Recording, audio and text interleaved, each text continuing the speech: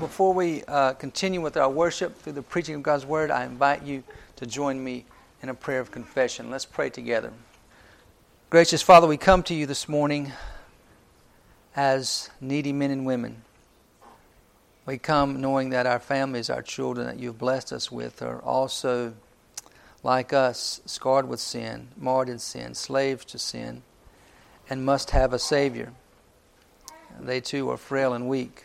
And although by your mercy and by your amazing grace, you have rescued us out, those of us who are saved, you have called us to yourself, yet we still struggle with sin. We ask that you would help us this morning to hear from you. We ask that you would help us to pray for the unsaved among us, for our unsaved children. We ask that you would help us to trust and love and adore you and glorify you with our lives and live in obedience to you as you have called us to. We must have your strength, your enabling grace to walk worthy of this calling, this glorious calling that you've lavished upon us. In and of our strength, we can do nothing. We must have you. We come to confess this. We come to confess our struggle with sin. We come to ask you to cleanse us and change us and continue to mold us and shape us into the image of Christ in a way that brings greatest glory to you. Help us to pursue you with a passion and hunger that you have called us to. Strengthen us where we are frail, where we are prone to wander, where we are so distracted, and our priorities may oftentimes be so misplaced. We ask that you would do this work in us for your glory and for our good. We ask it in the name of Christ. Amen.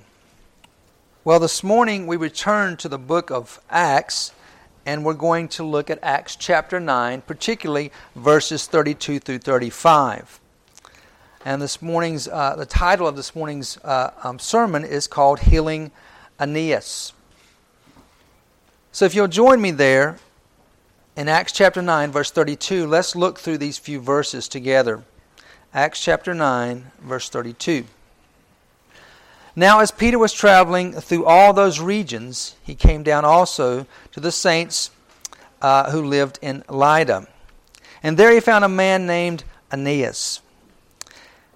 And he was bedridden 8 years, for he was paralyzed. And Peter said to him, Aeneas, Jesus Christ heals you. Get up and make your bed. Immediately he got up. And all who lived at Lydda and Sharon saw him, and they turned to the Lord. Now, when we come to these verses here, it's almost a little preview, a little teaser to the larger section there that speaks of the resurrection of Dorcas. It's just a few little verses dealing with this meeting between Peter and Aeneas. But in reality, this is a very much important transition, few little verses here.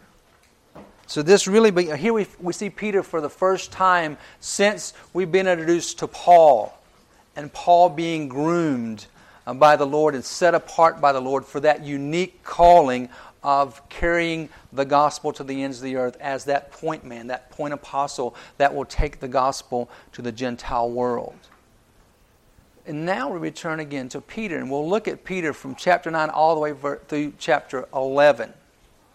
We're going to see Peter's ministry. So really, this is the first introduction to Peter's ministry here as we, in space and time, following the chronological time frame here, we return to Peter in context. And what I want you to note here as we think about Paul being that point man, we've talked about that point man of heading or carrying the gospel to the Gentile world. But really, it's Peter who has the keys. Peter is the key, if you will, to unlock the gospel moving to the Gentile world, because Peter is point man in Jerusalem, right? So now we're going to find Peter and his ministry, which is going on really an itinerant preaching ministry throughout these regions.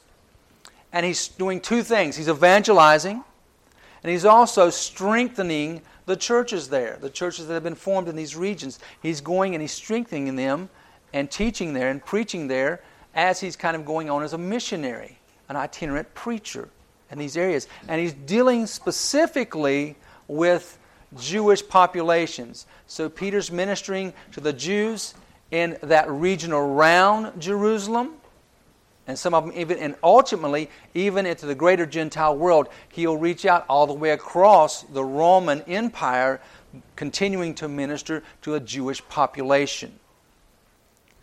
But in doing so, he really opens the door.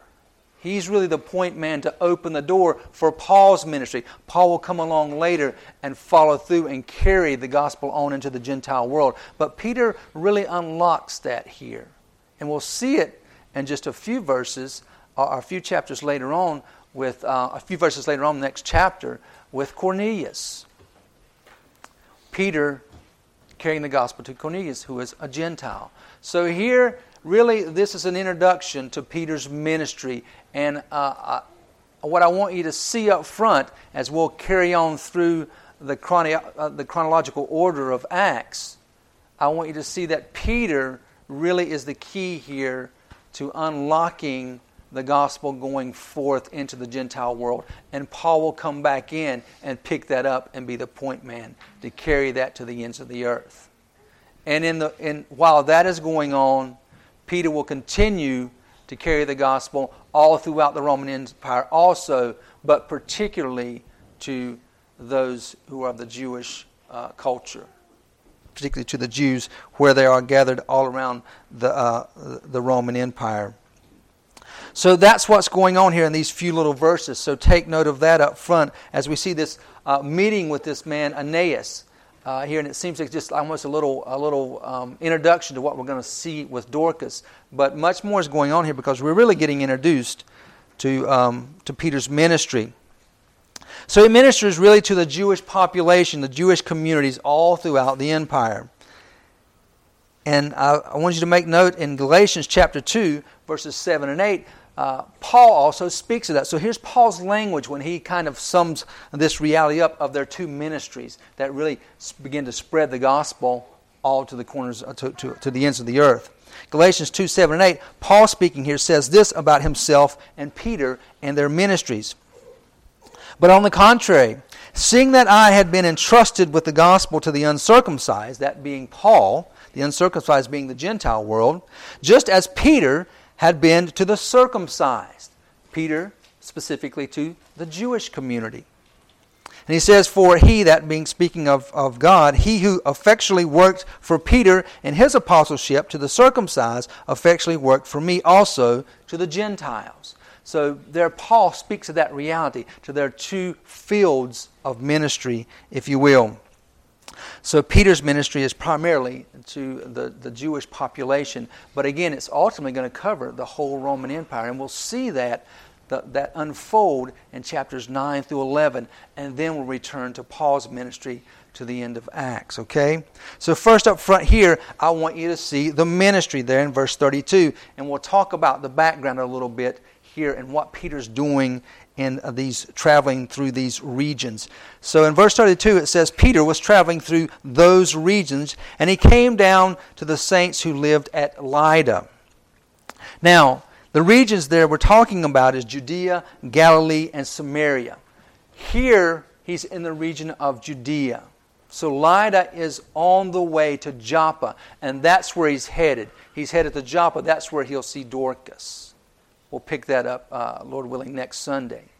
So he's headed to Joppa. Now, Joppa was a port city all the way on the west coast. So we're on the west side, kind of northwest of Jerusalem. And Lydda's on the way. Joppa, again, was that big port city back in the Old Testament. And who remembers who sailed out of Joppa? Anybody remember? Pretty famous story in the Old Testament. Jonah, right? Jonah sailed out of Joppa. So it was a great port city, particularly in the Old Testament. Now, when Herod came along and built the city of Caesarea, another port city just further north of Joppa, that became the big dog of the day.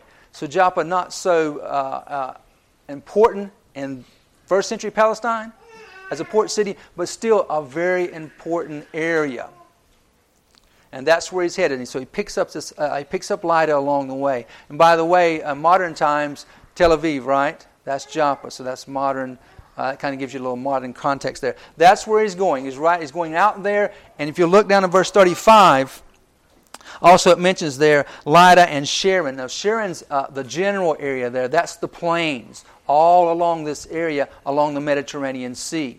So that's west of Jerusalem, all along the coastline there, along the Mediterranean Sea. It's called Sharon, a beautiful plains there, still a beautiful area. So that's where he's referring to, okay? That's the context. That's where he's headed. In those three areas, he's going to go and encourage the churches in these areas. He's going to give them apostolic doctrine. He's going to link them and unite them to the church there in Jerusalem. So he's going to encourage them. He's going to teach them. He's going there on evangelistic efforts to strengthen these churches and to tidy up and make that cohesive link between these churches and the church in Jerusalem. And he's going to do so with apostolic doctrine. That's what he's doing. He's going there and he's teaching them the foundations of the gospel, the foundations of the healthy church, if you will. And he's going to link them up doctrinally speaking. So that's his mission work here, okay? That's what he's doing. So he's in these regions, strengthening them with apostolic doctrine, uniting them with the mother church there in Jerusalem, on the way to Joppa, and bam, he runs into this guy. He runs into Aeneas here, okay? And as he's going, he's making disciples. He's connecting these churches. There's disciple making going on. There's a great ministry going on here. All the churches across the region. And he's going to run into this guy. But what I want you to pick up front here is why he's even there. Why does he even get to Aeneas? How does that happen? Well, Peter, who had plenty to do in Jerusalem, basically, and here's the brilliance, okay? It's so simplistic, don't miss it. Peter simply sees the need. There's a need. There's a ministry opportunity. What you're looking at here described in verse 35, verse 32, is a ministry opportunity. That's what we see here. That's what's going on. Peter sees it, and what? He's on the way. He's en route. He's actively involving himself in ministry. So what does he do? He sees it and he responds to it. Amen? That's exactly what's going on here. So let's learn from Peter right up front here in verse 32. Let's learn from him. Seek out and address gospel needs around you. That's exactly what we find him doing. So he leaves out of Jerusalem as point man. Now he's going to leave James back there to kind of, kind of keep the ship going in the right direction back in Jerusalem. And James will follow through that the rest of his ministry. Peter saw a need and he left Jerusalem, and this will be his ministry. This will be his work. He'll continue to do this all throughout the empire. Why? Because there was a need for that ministry. And he seized upon it. Okay? Couple things up front concerning this. And kind of taking our cues from Peter this morning as he journeys off onto his ministry to the Jewish community there all around the empire. One, start right where you are. Just start where you are. Meet the needs that you see around you in your context as best you can. Start exactly where you are. Pray, share the gospel, and minister to the needs of those around you as best you can. Okay? Use your spiritual gifts. You say, well, I don't know exactly what they are or what it is. Then seek the Lord for some clarity there. These are very basic issues to the Christian life. And I fear we can become a little comfortable, a little preoccupied, a little distracted. We can have other priorities that creep up and begin to get in our way of doing exactly what we're called to do as Christians, which is go forth, seek the Lord for ministry opportunities, and then do what? Here's where I feel like maybe we're missing that link. We're praying, we're seeking the Lord's wisdom for what exactly He wants us to do, and then see it and go do it. Go do it. Get off our keisters and go do it. It doesn't have to be flashy. You don't have to be fully equipped to the hilt, to the best of your understanding. Just be diligent. Be faithful. But go. Get up and go minister in the name of Christ to the glory of God. Find the needs and meet them. So here's what I would say for us up front. Let's ask this question. Let's ask this personally before God, but also let's make a corporate effort to do that together. Together we're asking this. We're coming before God as individuals and asking this question: what specifically are you calling me to do? Now I won't put you on the spot, but how many people this morning could say, as soon as I ask it, you say, "Well, I know exactly," or how many people just drawing a blank? Well, that's a great question to ask. Ask specifically, Lord, what do you want me to do right now? Seek that out in your personal time with the Lord and go do it. Strive to discover ministry, the ministry to which God is calling you. Strive for that. Okay? Get involved in what God wants you to do. Don't sit around. So how do we start? Ask the question, and I would add this: check your priorities. Check your priorities, see where you are, and discover what God wants you to do. And then discover the joy of laboring for His glory. By the way, that's why we're here. We're not here to build the American dream. We're not here to just barely get by. We're here to labor for the Lord. That's why He saved us. If you're here as a blood-bought follower of Jesus Christ, that's exactly, in the general sense, what you're called to do. Labor for His glory. Now, your responsibility and my responsibility is to ask that specific question. What do you want me to do right now? And then go do it. That's exactly what we see Peter doing here. And that's my encouragement for us this morning. To follow Peter's cue here, to follow Peter's guide. He saw the ministry need and he went right after it. Our reason for remaining on this planet is to labor for the glory of God. And that brings us to the healing.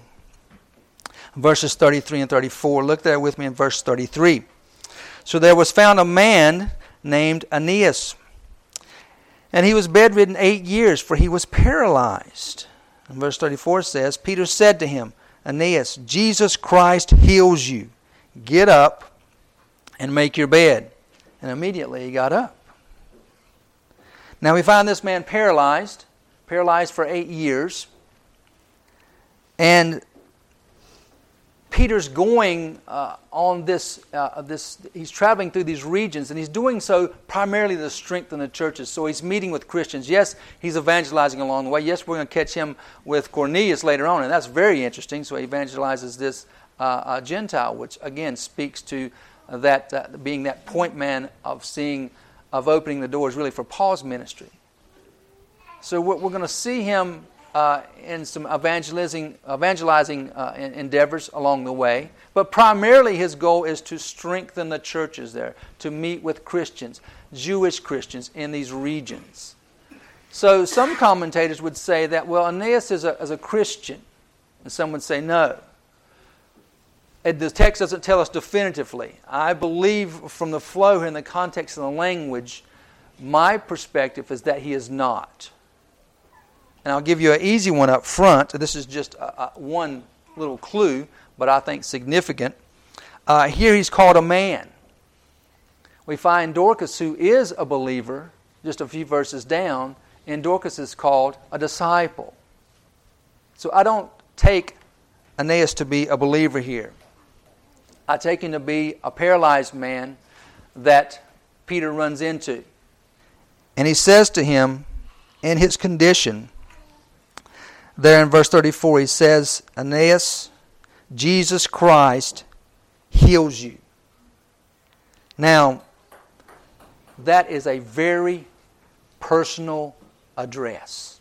He doesn't come to Aeneas and say, hey, man, you're in a bad condition. I know the Son of God, the promised Messiah, Jesus Christ. He heals people. He didn't say that. He didn't say, I've been granted apostolic power. I could probably heal you. How does that sound? That's not what's said here. What's said is, Aeneas, Jesus Christ heals you. Now that's very direct and very personal. Reminds you of Saul's calling, right? Saul, Saul, why have you persecuted me? That is a very direct address. So here's Peter speaking to this paralyzed man that's been paralyzed for 8 years, and he says to him, Aeneas, you personally, Jesus Christ personally heals you. You see the personal address? And that's exactly how it is. That's exactly how it works. That's exactly how it works with you and I. And you say, well, that sounds so unreasonable. I mean, we sort of hear it in Scripture and we sort of hang on to it as true, but to really apply that to our lives, it just seems so beyond comprehension that the God of the universe, the God that keeps galaxies spinning, is the very God that comes down and works that intimately and that personally in our individual lives. But that's exactly how He works. I mean, that's when we go forth and we talk about how God personally works in our lives as we're evangelizing out in the community. That's what we get. We get those crazy looks, right? Like, you mean you really think that God God hears your prayers personally and addresses your prayers personally? And what do we say? Yeah. Now, is that arrogance? Well, no, it's not arrogance.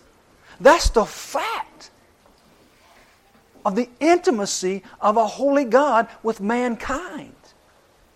He is infinitely aware of who we are. He is intimately aware of who we are in every fiber of our beings. And for those whom He calls to Himself, He is intimately related to us in His sovereign grace. And He communes with us most intimately in prayer, as we beseech Him and worship Him and communicate with Him personally. And so here I want you to see the personal nature of this encounter. I want you to hold on to the language of Romans 11:34 through 36 and apply it here to Aeneas and then to your life specifically as an individual. Listen to the language about God. For who has known the mind of the Lord? Or who became His counselor? Or who has first given to Him that He might be paid back to Him again? And here we go. For from Him and through Him and to Him are all things. To Him be the glory forever. Amen.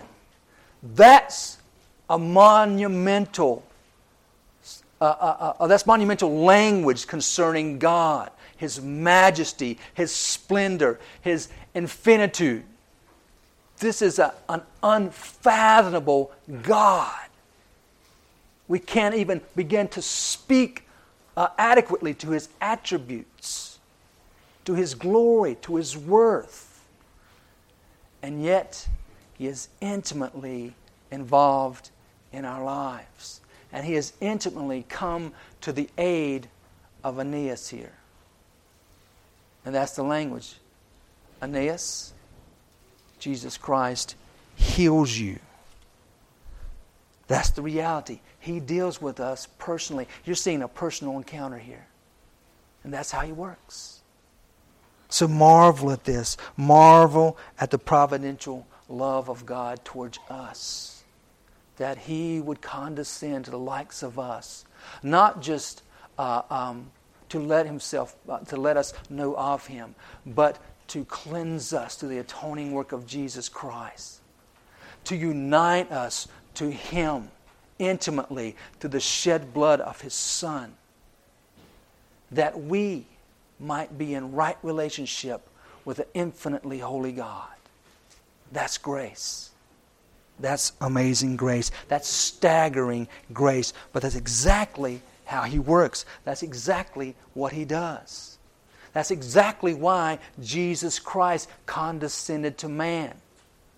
Born of a virgin, wrapped Himself in flesh, born of a virgin, lived a perfect life under the law, ascended the cross, there to die a substitutionary death on our behalf, on behalf of all who repent and believe on Him, that we might there be made right with the holy God.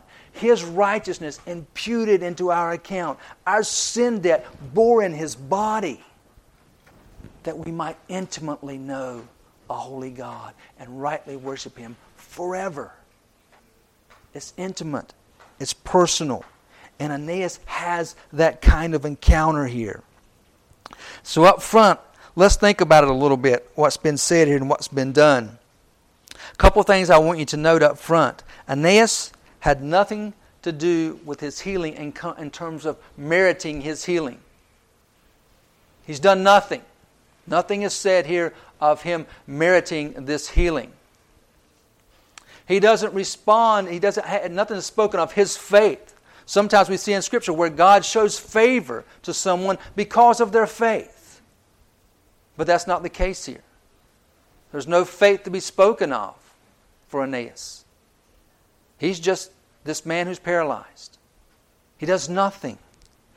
So the healing is unconditional. What you're looking at here is an unconditional power, sovereign healing, sovereign purpose in the healing. This is a work of God. Also note that Peter removes himself from having anything to do with the healing power. Do you see that?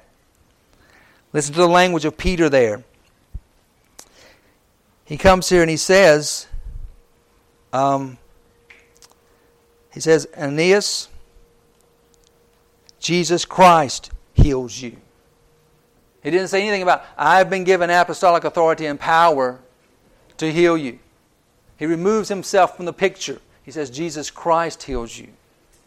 So Peter brings he seeks no credit for himself. He wants to reflect all glory to God. He's zealous to give glory to Jesus Christ here. And he's in the right frame of mind there.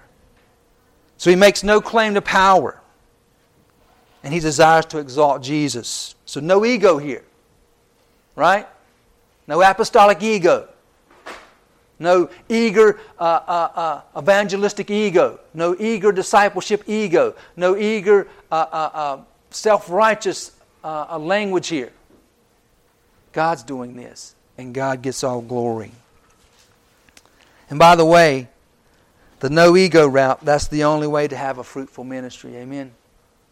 You want to minister to people's needs? You want to minister the gospel of Jesus Christ? You want to evangelize those around you? The ego has to go out the window. As soon as we start becoming comfortable or think that we might know something, or that we might be pleasing to God, or God's probably pretty proud of us and our endeavors to pray and seek His will for our life and what He might want us to do specifically right now, as soon as we start thinking we're really getting pretty good at that, you missed it. You're sitting yourself on the shelf. And why would He dust you off? Why would He dust me off? To have us go out there in self-righteousness and proclaim the glorious gospel in arrogance. Why would He do that? So again, we do well to learn from Peter here. There's no ego. He gives all glory to God. He says, Aeneas, Jesus Christ heals you.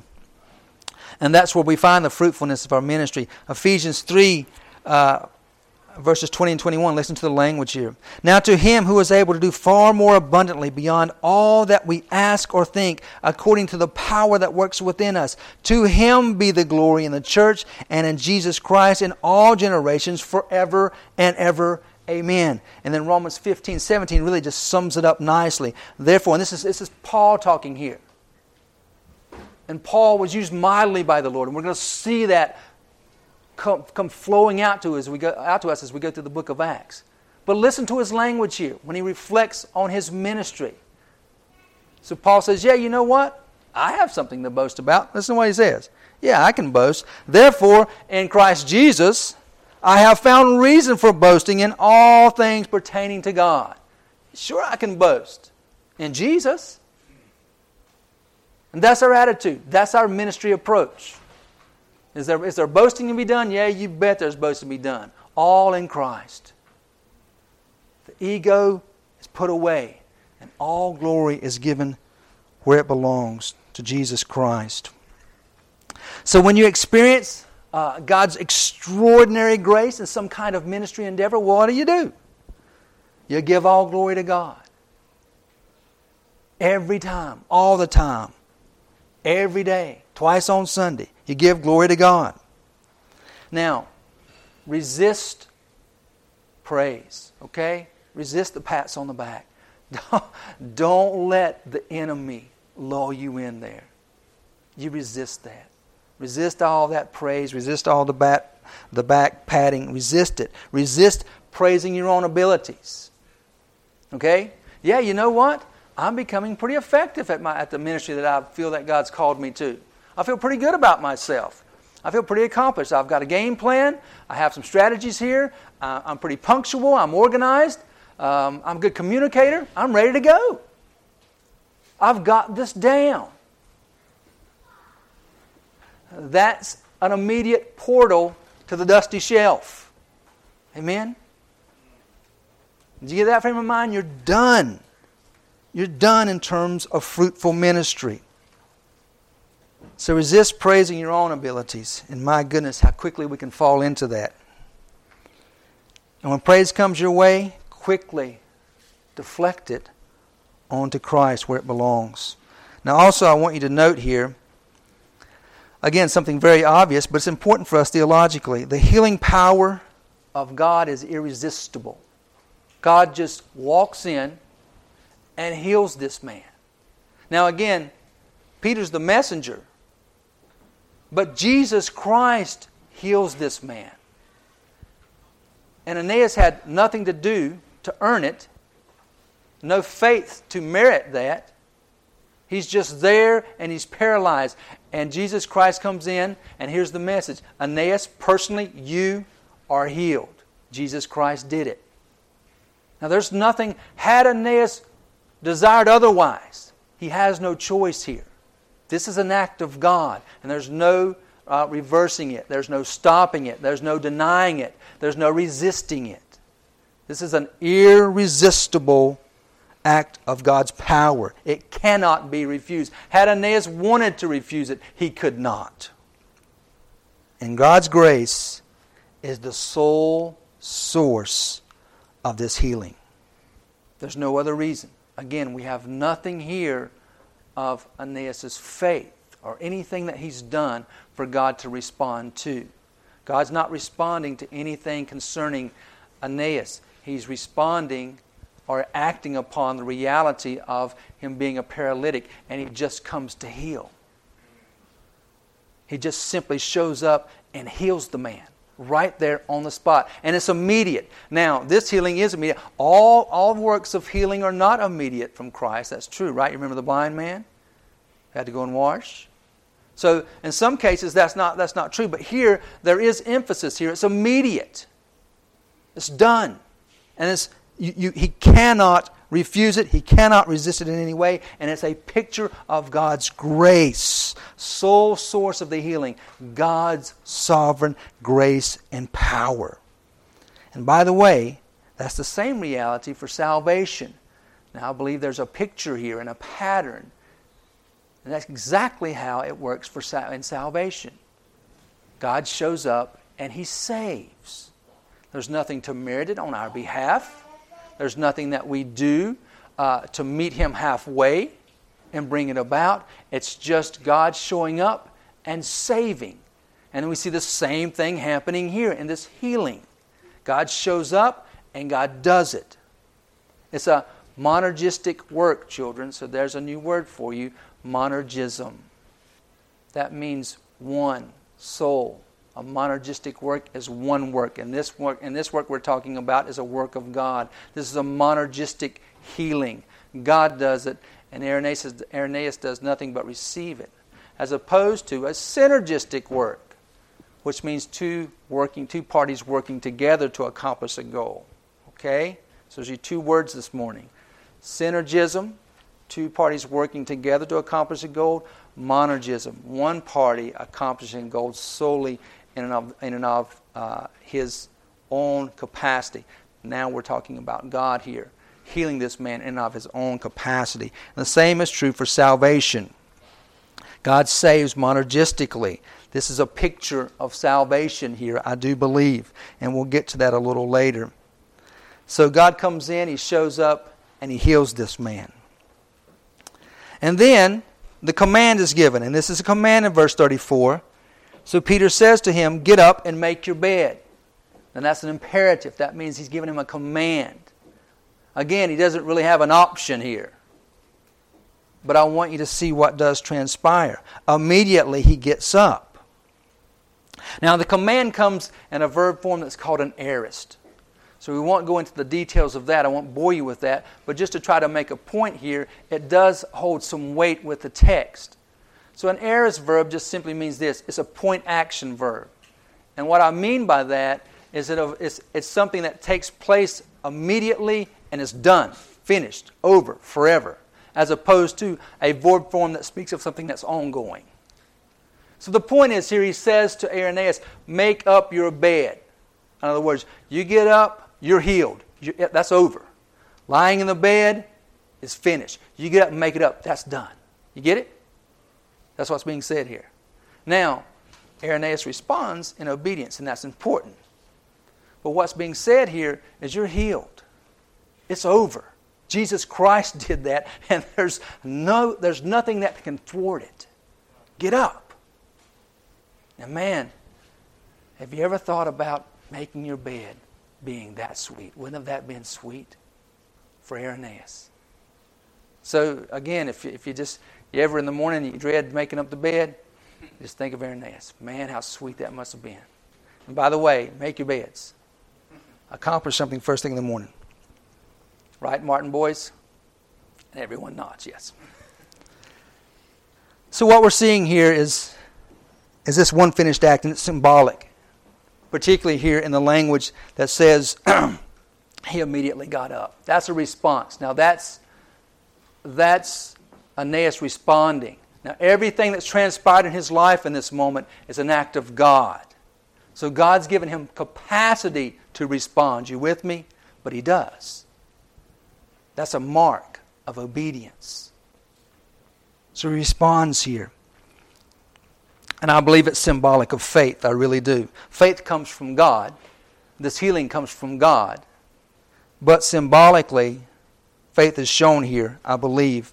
And true faith responds, always. True faith responds in obedience. So we see the language here of him immediately getting up.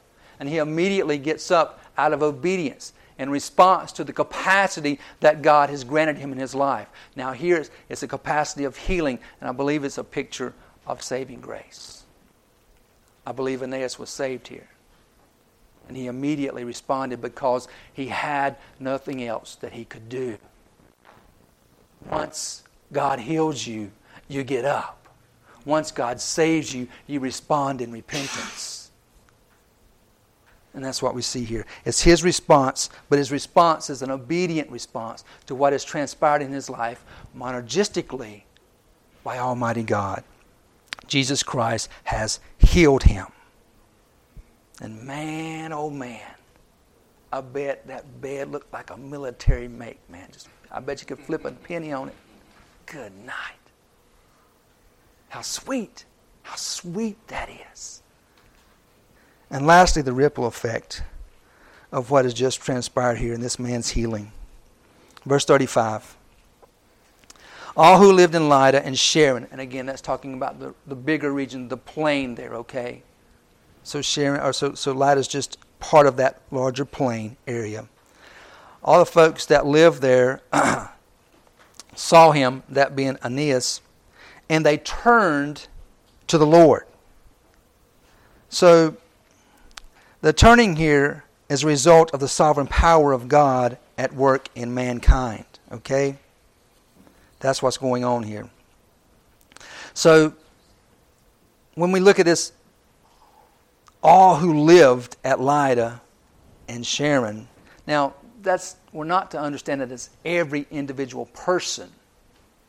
But what we are understanding here is many, many people in that region became Christians.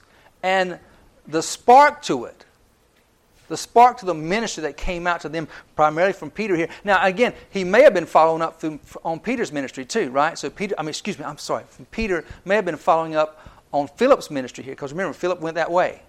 Philip's going up the coast also.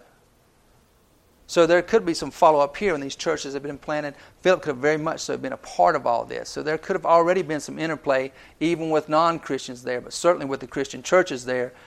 He's going and strengthening them in apostolic teaching.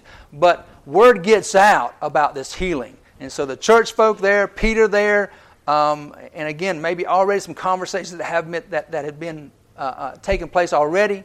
Nonetheless, word gets out, and then there's this ripple effect. I mean, there are people getting saved all over the place. Again, we're not to think about every single person. That's not the point. Just like when we make comments in our language and say, man, everybody was doing it. Well, not every single person, but you get the picture, right? That when you say everybody was doing it, that's a lot of folks. So we're looking at a lot of folks that were being saved. They heard about this healing. They heard that Jesus Christ healed this man. And I believe the man became saved. I believe the man was regenerate here. And so many turned. And so I want you to see here consistently in the flow of the text that this turning is a result of the sovereign power of God working in mankind. All of them there, generally speaking, turned. Now the turning did not come as the turning did not cause the sovereign hand of God to work. It's just the other way around. The sovereign hand of God worked. And as a result of obedience to what God had done, there was turning. Do you see that? There was a turning among these folks. Well, what does that mean? What does it mean that they turned to the Lord? Well, one thing we want to note up front, they didn't turn to Peter. So there's not a Peter cult started here. They're turning to the Lord. They're turning to the one true Savior. They're turning to the source of all healing power and all saving power. Peter here is just the messenger. And Peter doesn't try to embrace any of that, right? If anything did come his way, right? Peter's responding the way he should here. He's deflecting any praise that would come his way straight to Jesus Christ. Jesus Christ heals you. But what is this turning? Well, it's just clearly a picture here again of repentance. So this turning is referring to their repentance. This is what they are doing. They're repenting. And if one is to be saved, he must or she must repent. So what does it mean to repent? Well, again, a very good question. I'm so glad you're attentive and I'm glad you asked. What does it mean to repent? Well, simply put, it means to turn around. It's to turn around and go in the other direction. That's the simplest definition I can give you. To turn around and go the other way. To go in a new moral direction. To turn from sin and turn to the Lord. So believing the gospel results in repenting. If one believes in the gospel, one will repent. There's no middle ground. There's no mushy middle here. If there is genuine believing in the gospel, not a mental assent, not an intellectual assent, not a pondering, if there is a heart felt in the core of one's being, believing in the gospel of Jesus Christ, that will be followed by an act, a real act from that individual that he or she is responsible for, a real act brought about by the saving work of God, but a real act of obedience that will follow, and that act is repentance. Without repentance, there is no salvation. You must repent. And all who genuinely believe in the gospel will repent. Repenting is this turning from one's sin and turning to the Savior. So believing the gospel results in repenting, results in repentance. That is turning to the Lord and trusting Him as Savior and Lord of your life.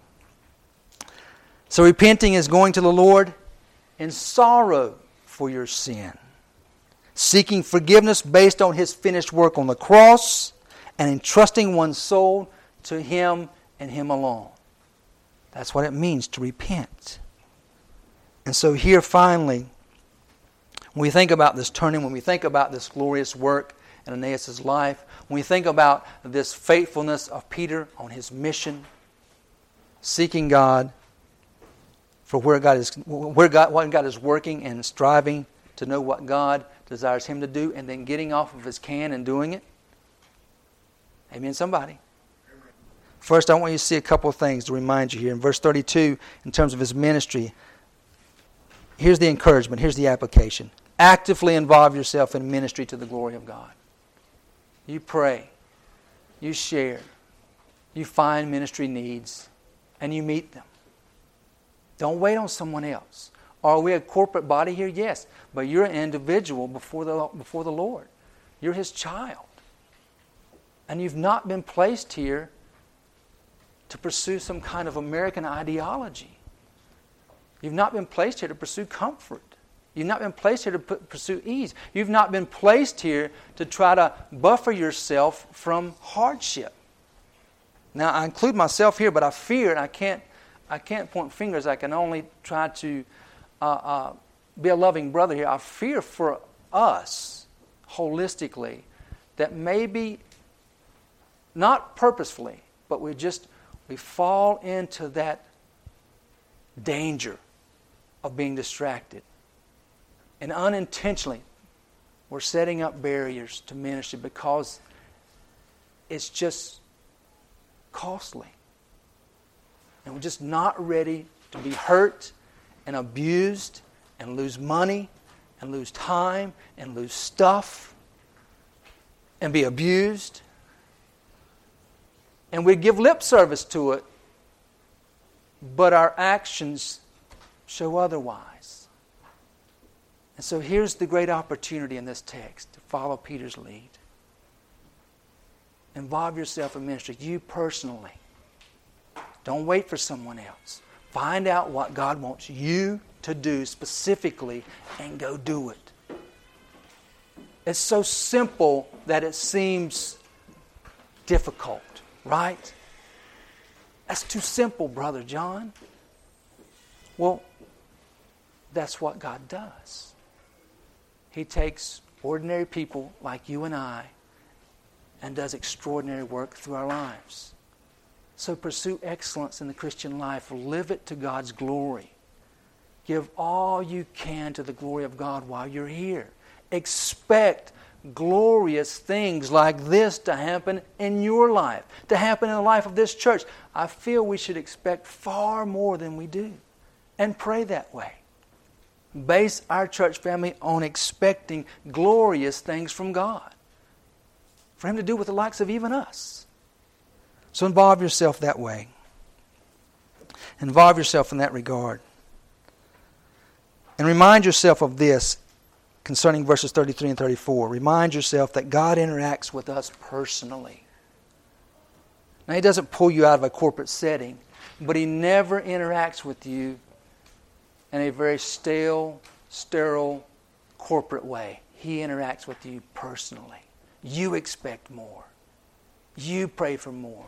You strive for excellence in your Christian life. And then do it with one another in a corporate context. And lastly, don't forget that the turning here that we see in this verse is the result of the sovereign power of God working in mankind. Know that that's true. Glorify that reality. Find great joy in that. And let that be a foundation, a building block for you striving to know exactly what God's calling you to at this moment in your life and going out and doing it. God is sovereign. And He is sovereignly working in the lives of men and women to bring about His purpose. Oh, how we should, individually and together, expect so much more. Let's pray for that. Let's strive for that. And finally, I want you to see the grace of God here. The faithful hand of the Lord at work here. You see this marvelous work of God. This is just the fingerprints of God just all over this. The glory of God just spews out of this. Here's Peter doing what he's called to do.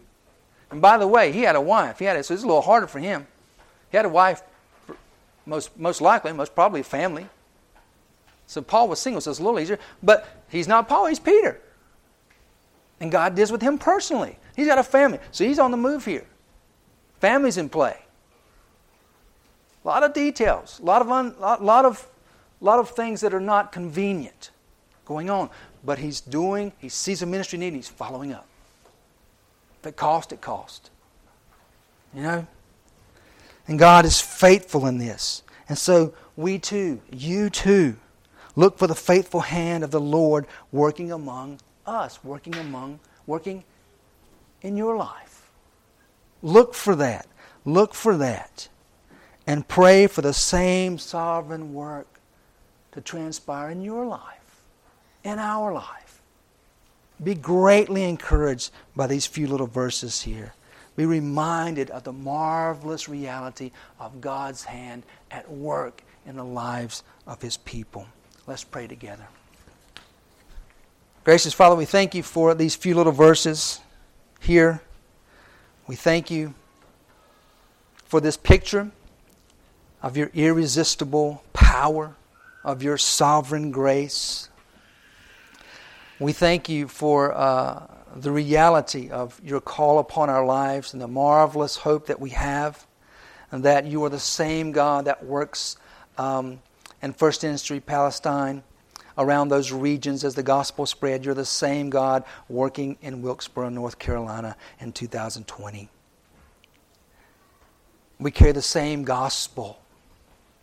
We have the same great hope, and I pray that You will instill with us the same expectations in terms of faithfulness, that You would reveal ministry needs to us, and that Your grace and Your majesty and Your worth would cause us to rise up and meet them for Your name's sake and for the good of those around us, for the glory of the gospel.